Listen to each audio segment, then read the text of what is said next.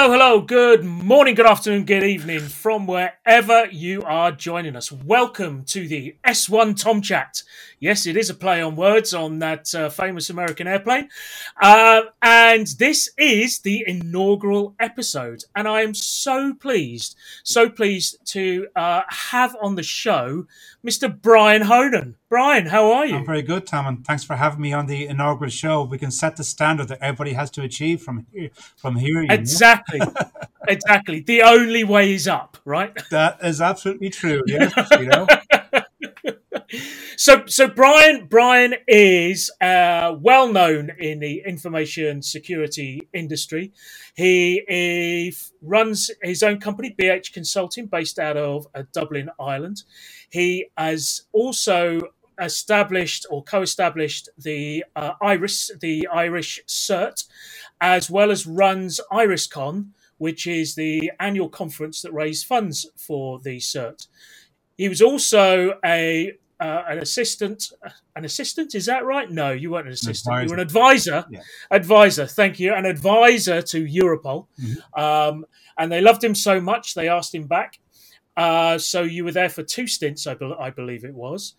And generally, just an all-round good egg mentor and, supporter of people all round, myself included.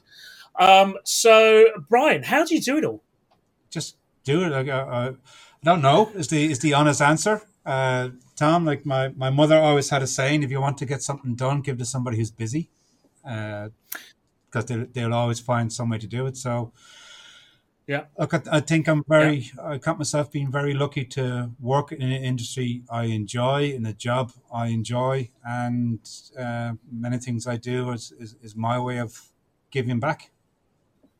Yeah, absolutely. And I think it's important, isn't it? Because I think we hear, just to jump straight into it, we hear an awful lot and a lot of CISOs and industry professionals complaining about the skills gap Yeah. and how there aren't enough people in the industry and we could do so much more, etc. And frankly, nobody or very few of them are doing anything about it. Very few of them are mentoring people, are encouraging people from diverse backgrounds, Yeah. socioeconomic as well as ethnic, etc. Encouraging people to speak up at conferences and get their voices heard.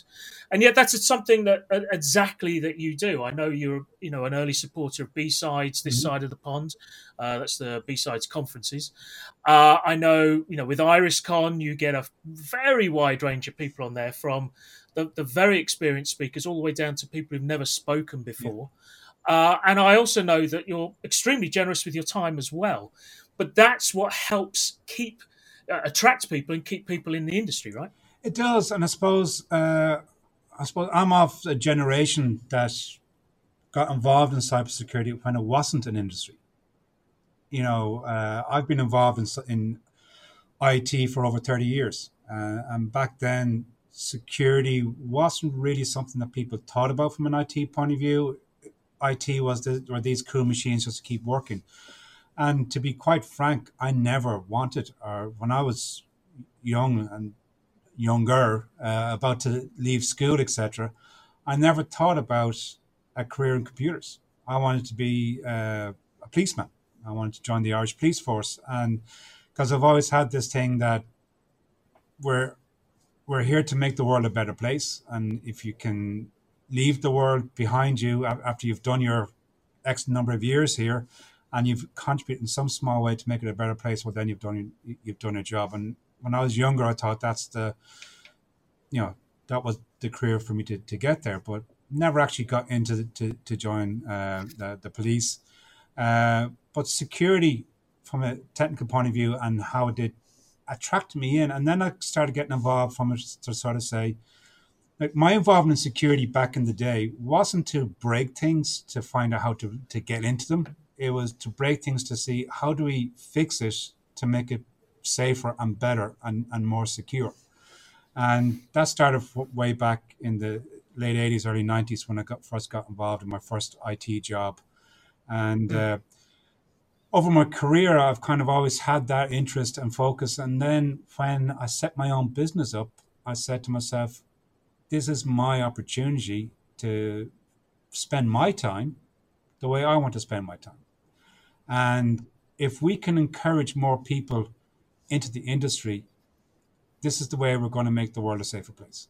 Uh, and sometimes I do lament maybe the current cybersecurity industry in that it has become an industry. So it has become a Yeah. career. In order to get into cybersecurity, you have to have a degree, you have to have this, you have to have that, and uh, it becomes a job. It becomes a way to make Yeah. money. And I'm not saying it. Trust me, I don't have any objection to making money, but if that is your motivation, well then, It's the yes, wrong one. you can have a successful career in this business, but are you going to leave a mark behind you? Are you going to leave Yeah. uh, the world a better place? And I think by encouraging others to join the industry and expanding it out to being uh, all encompassing and as welcome as we can, and we still have a lot of challenges there, that we can address the skills gap, because my opinion is we don't need somebody with a computer degree it doesn't No. mean that they're going to be a good security person. There's a lot more involved in good security people than what qualifications they hold. Absolutely, and we both know people who had zero qualifications on that front and have made excellent infosec people. Yeah, Lee Munson, for instance, I absolutely. know he worked with you for a while. He Yeah, worked with me for a while. And then when he got all the skills that he needed, he left us both and went somewhere else. which is what we hope. But This is what yeah, you know. exactly. Yeah, I mean, his tea was terrible. Let's face it. and you never But made me tea, Tom. did he not? No, what's up with words when one does? You just didn't train them right. What can I No, say? but You know. actually, Lee is a perfect example. So Lee was Yes, somebody yeah, working. Those of you who don't know Lee, Lee Munson is a great guy. He is better known on Twitter as Security FAQ, and he had his own blog back in the day. And Lee had this knack for changing and explaining complicated technical cybersecurity issues into plain language that ordinary people could understand. And when I yeah, first met Lee, I actually thought he worked in cybersecurity. yeah, And yeah. I thought he Absolutely. had a career. And When you then, saw that blog, yeah, yeah, and then he announced on his blog that he was giving it up because he wasn't making enough money from the blog to pay for the hosting of the blog. And he had a full time job in retail that he needed to look after. And I'm going, what do you mean you don't and work in two kids. security? And two kids, So, like, Yeah, Lee is actually one of my heroes for how he has looked at getting into the industry. And I like to think, I just gave him a leg up in that I said, look, Lee, I will pay you to be my work with me on our blog and manage our blog so that you can keep security FAQ going and you're getting some good money out of that. And thankfully then, yeah, Tom, you came along and took him on, and Lee has moved on to great things. But Lee is a great example of, he tried the traditional route. He was going for job interviews, and because he didn't have the qualifications that the HR people five were years looking for, experience. the years Yeah, experience, that he was being turned down. But he actually is one of the best people we know out there, from awareness raising and getting the message across to people. It's this is why we do have like, Lee is actually a good example of why we have a skills gap. yes, If we're looking for people with X amount of certifications, X number of years, well, of course, there's going to be a skills gap because there's not that many people out there. But if you open up your recruitment, take off the blinkers and broaden your vision to having a look at other aspects and other areas, like people in sales and marketing would be fantastic in cybersecurity. People, if you think yeah, of a salesperson, for them to get through all those people to get to make a sale to somebody, they have to do a whole lot of social engineering to get through those gatekeepers. Same with marketeers; they have to get messages across to promote their brands. Brilliant for security awareness. Take people from different backgrounds, ethnic backgrounds, socio-economic backgrounds.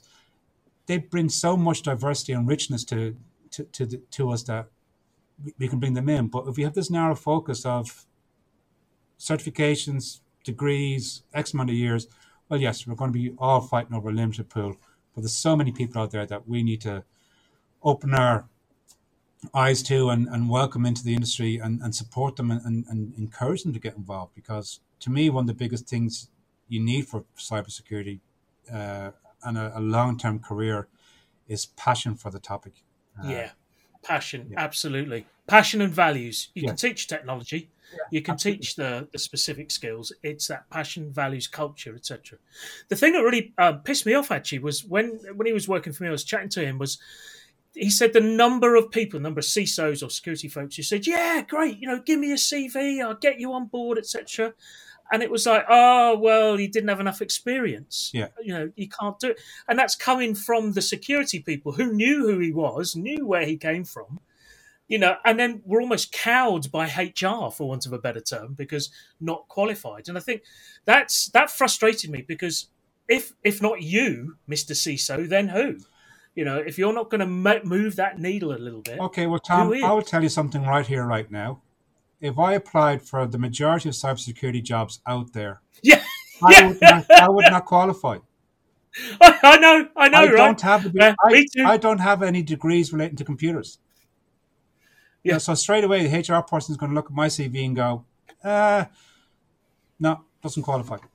You know. yeah. I've got a third class degree. It's, I virtually, I could have randomly answered questions and probably done better in my degree course. But yeah, you're absolutely right. And if you didn't get that first job in security, Yeah.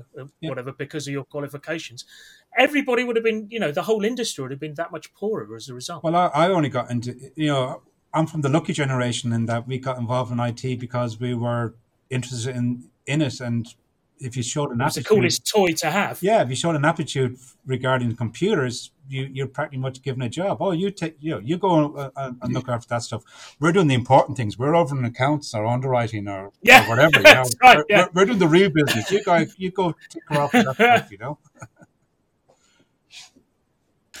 Yeah, exactly. And I think the what did it say? The geek shall inherit the earth. Yeah, I I think think was that's what coming it around. came around as, Yeah. right?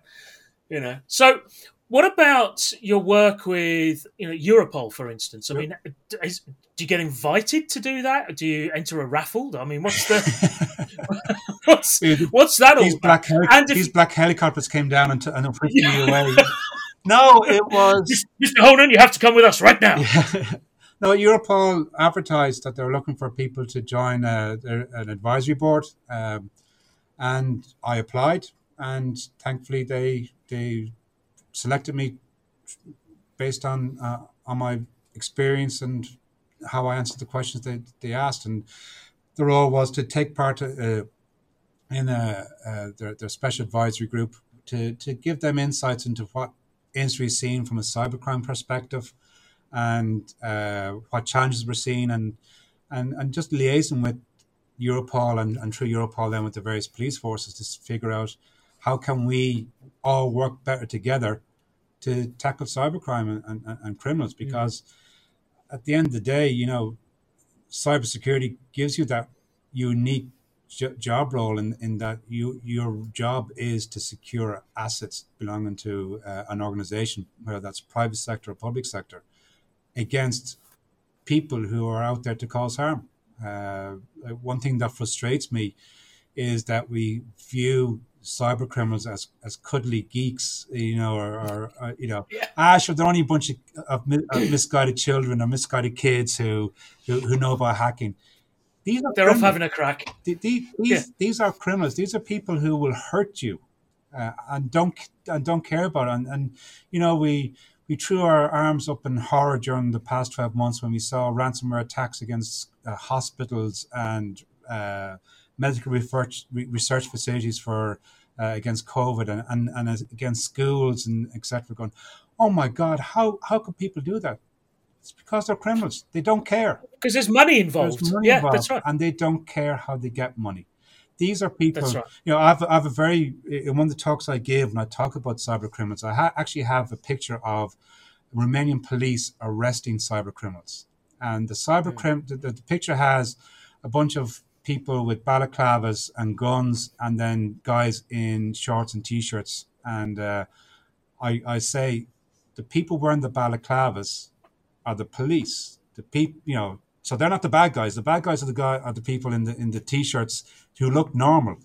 But you don't Yeah. wear balaclavas, carry guns, and wear flak jackets to arrest somebody who you think is harmless. Yeah, arrest some scally who's just nicked a Exactly. car for Yeah, an evening or whatever. these Yeah, are hardened criminals, and I think we need to get that message across that so that people can understand that the threat we're dealing with is real, and it's not just computers attacking computers or misguided teenagers or the having kicks and giggles.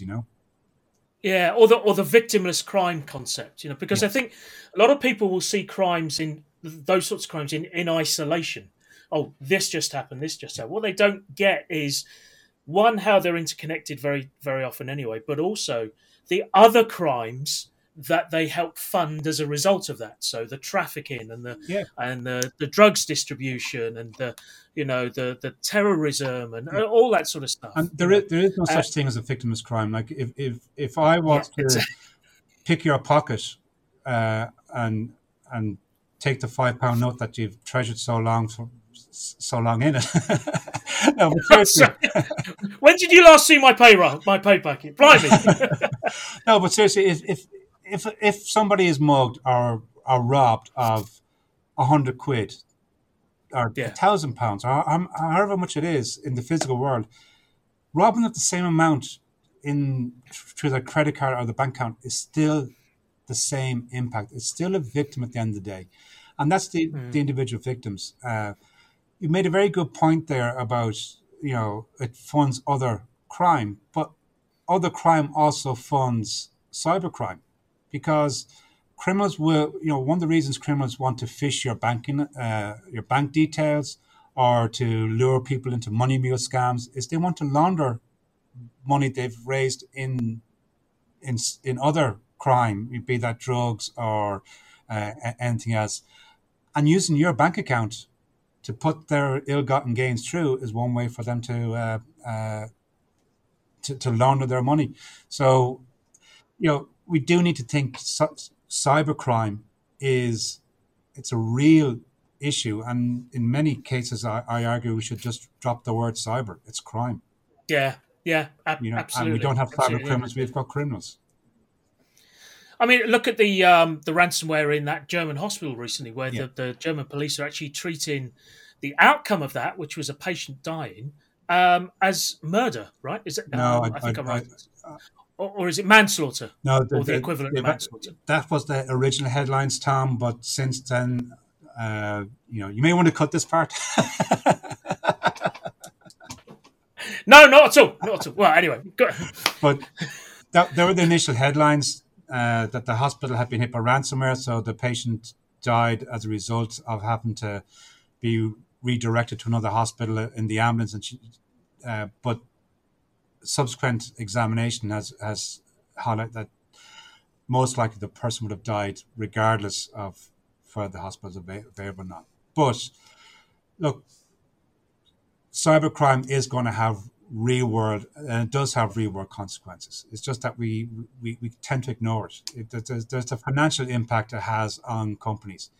I've dealt with companies that have been hacked or have been ransomed, and the impact it has on their business, both from a financial point of view, but from a stress and everything else, is quite significant. And that if you take all that it has on our economies, it's even bigger then. And then, as you highlighted, Tom, where we have all this money coming from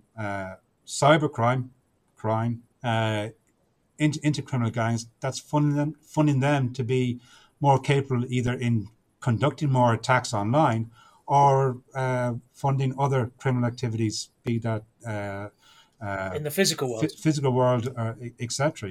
And the two Yeah, are blending. We are seeing criminals using cyber attacks to cover real world attacks. yeah. You've seen, there's been attacks against port authorities and the systems they use for shipping to smuggle containers full of people for human trafficking.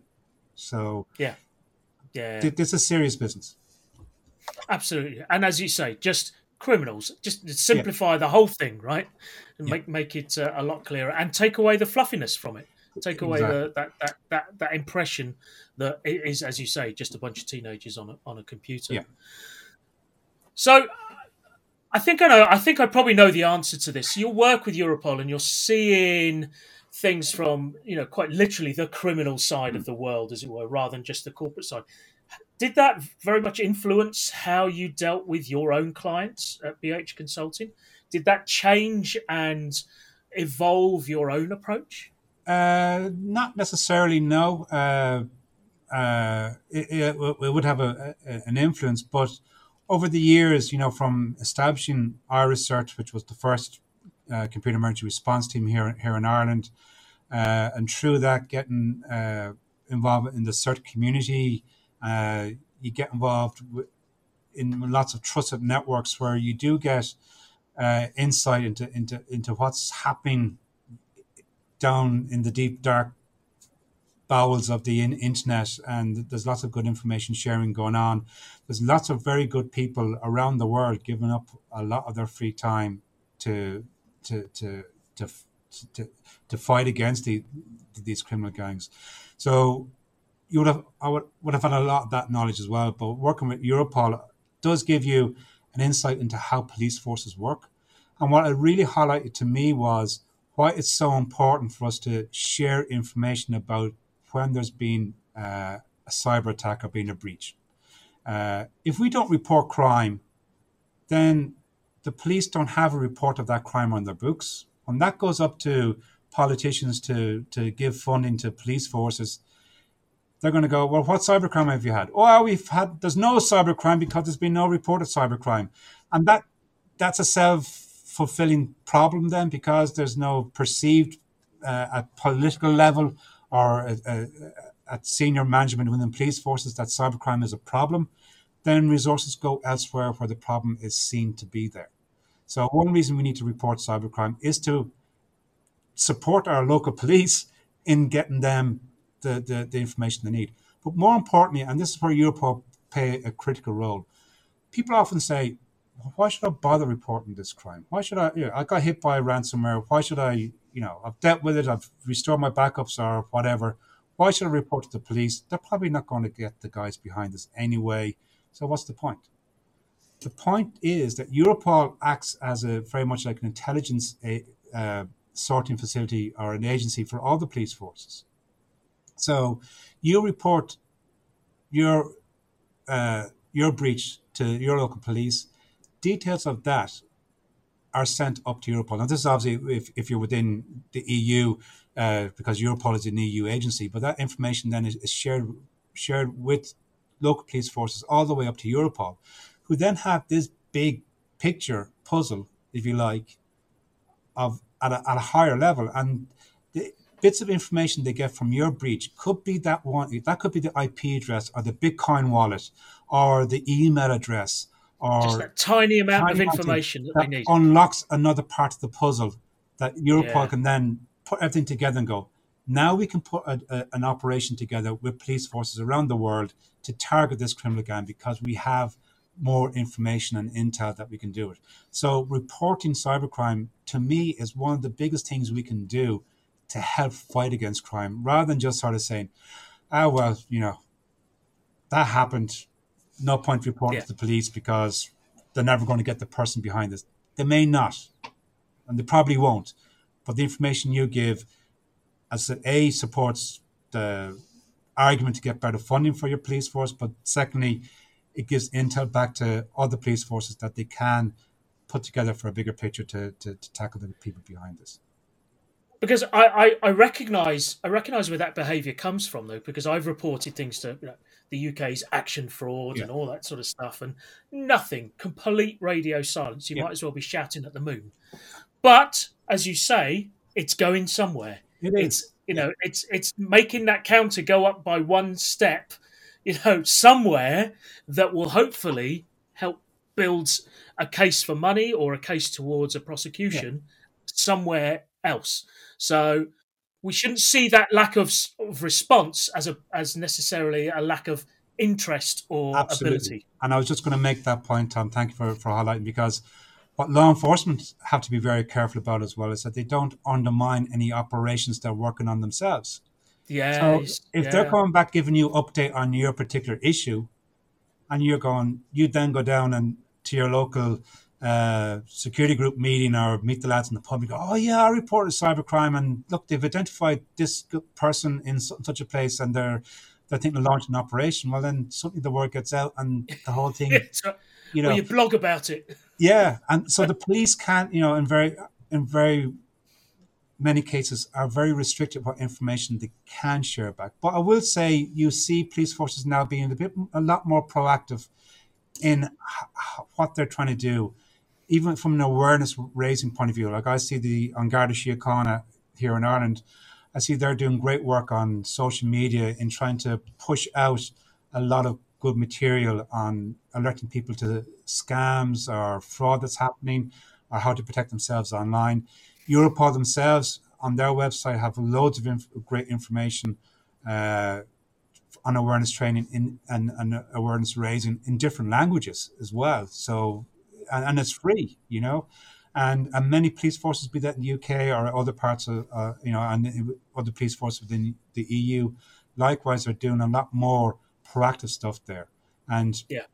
they're celebrating their stuff now as well. If you keep an eye on the Europol Twitter account, you see them regularly posting this operation. We managed to shut down this criminal gang, and that shows you progress has been made. Yeah, very important. Very important.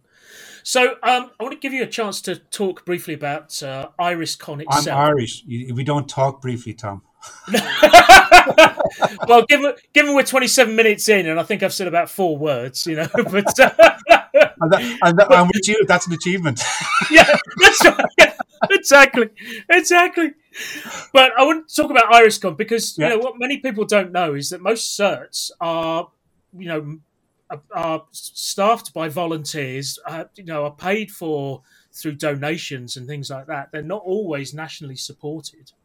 Yeah, I suppose our research, we are unique in that we are self-supported and we're volunteers. So Mm. we have no funding from anybody to keep it going. So we are not for profit voluntary organisation. So we are rather unique. Most certs are funded in some way by their government or otherwise. Uh, so we have to, we have bills to pay, even Yeah, hosting a website or anything else. And as a not for profit organisation, we have to pay for our accounts to be audited, even though we mightn't have a whole lot of money. We still have to yeah, pay money to do that. So we need yeah, money to come in and cover cover those. So uh, what we try and do is once a year. Unfortunately, last year we had to cancel because of COVID. But we do run our IrisCon Cybercrime Conference, and lots of people, such as yourself, have been very generous in their time in coming over and speaking at the conference. And the conference, the whole purpose of the conference is to make people more aware of what's happening and what issues are happening from a cybercrime point of view. So we've had speakers from various different agencies around ENISA has spoken. We've had people from U.S. law enforcement. We've had speakers from Europol in the past, from An Garda Síochána. We even had the last conference we had in 2019. We had Mick Moran, who's ex-Interpol, talking about how we as IT system administrators can help tackle the purge of child sexual abuse material that's online as well. And we've lots of very good people like that who come along, and it's to raise awareness of what's out there. It's also a way for people to network with each other. We're a neutral zone, so we do look for sponsorship. So anybody out there who's looking to sponsor a conference this year, which probably will be one of the very few in-person conferences in 2021. that's right. Just to get That's sorry right. to drop in my ad there, Tom, but please do, We've all got a book to sell. yeah, please do look me up. But it's all the speakers are neutral. Even the sponsors, we say, This is not a sales and marketing pitch. Yeah. It's educational.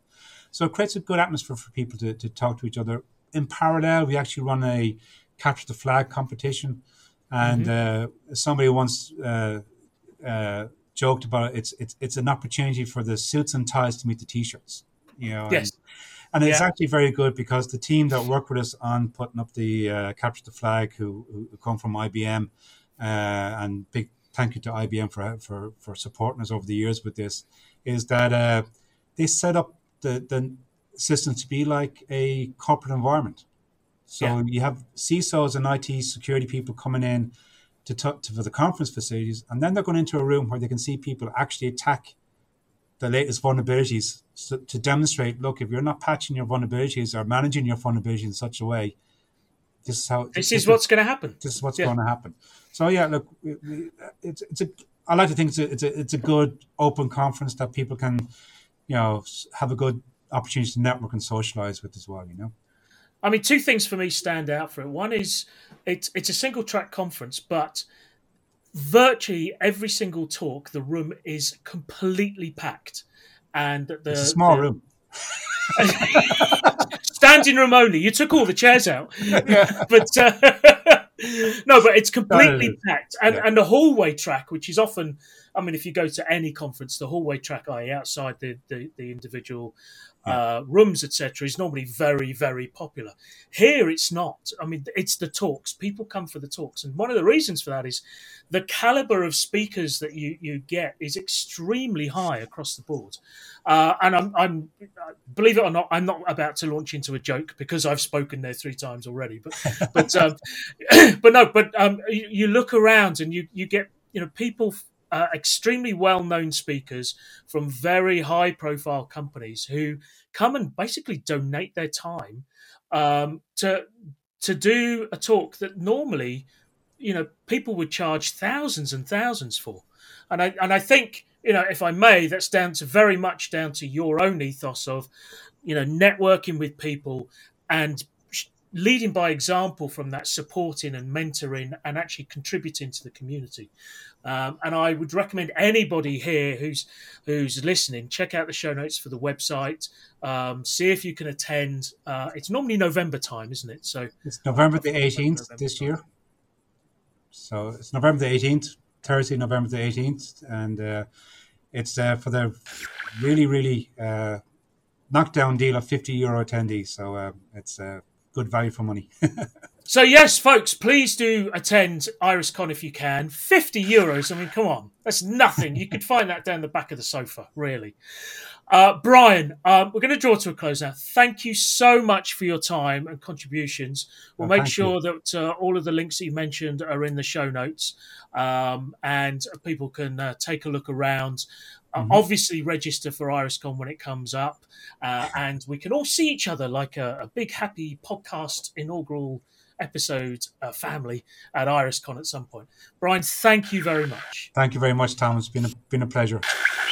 Thank you, folks. Thank you for listening. I hope you enjoyed this inaugural episode of the S1 Tom Chat, and we will see you next time. Thank you very much.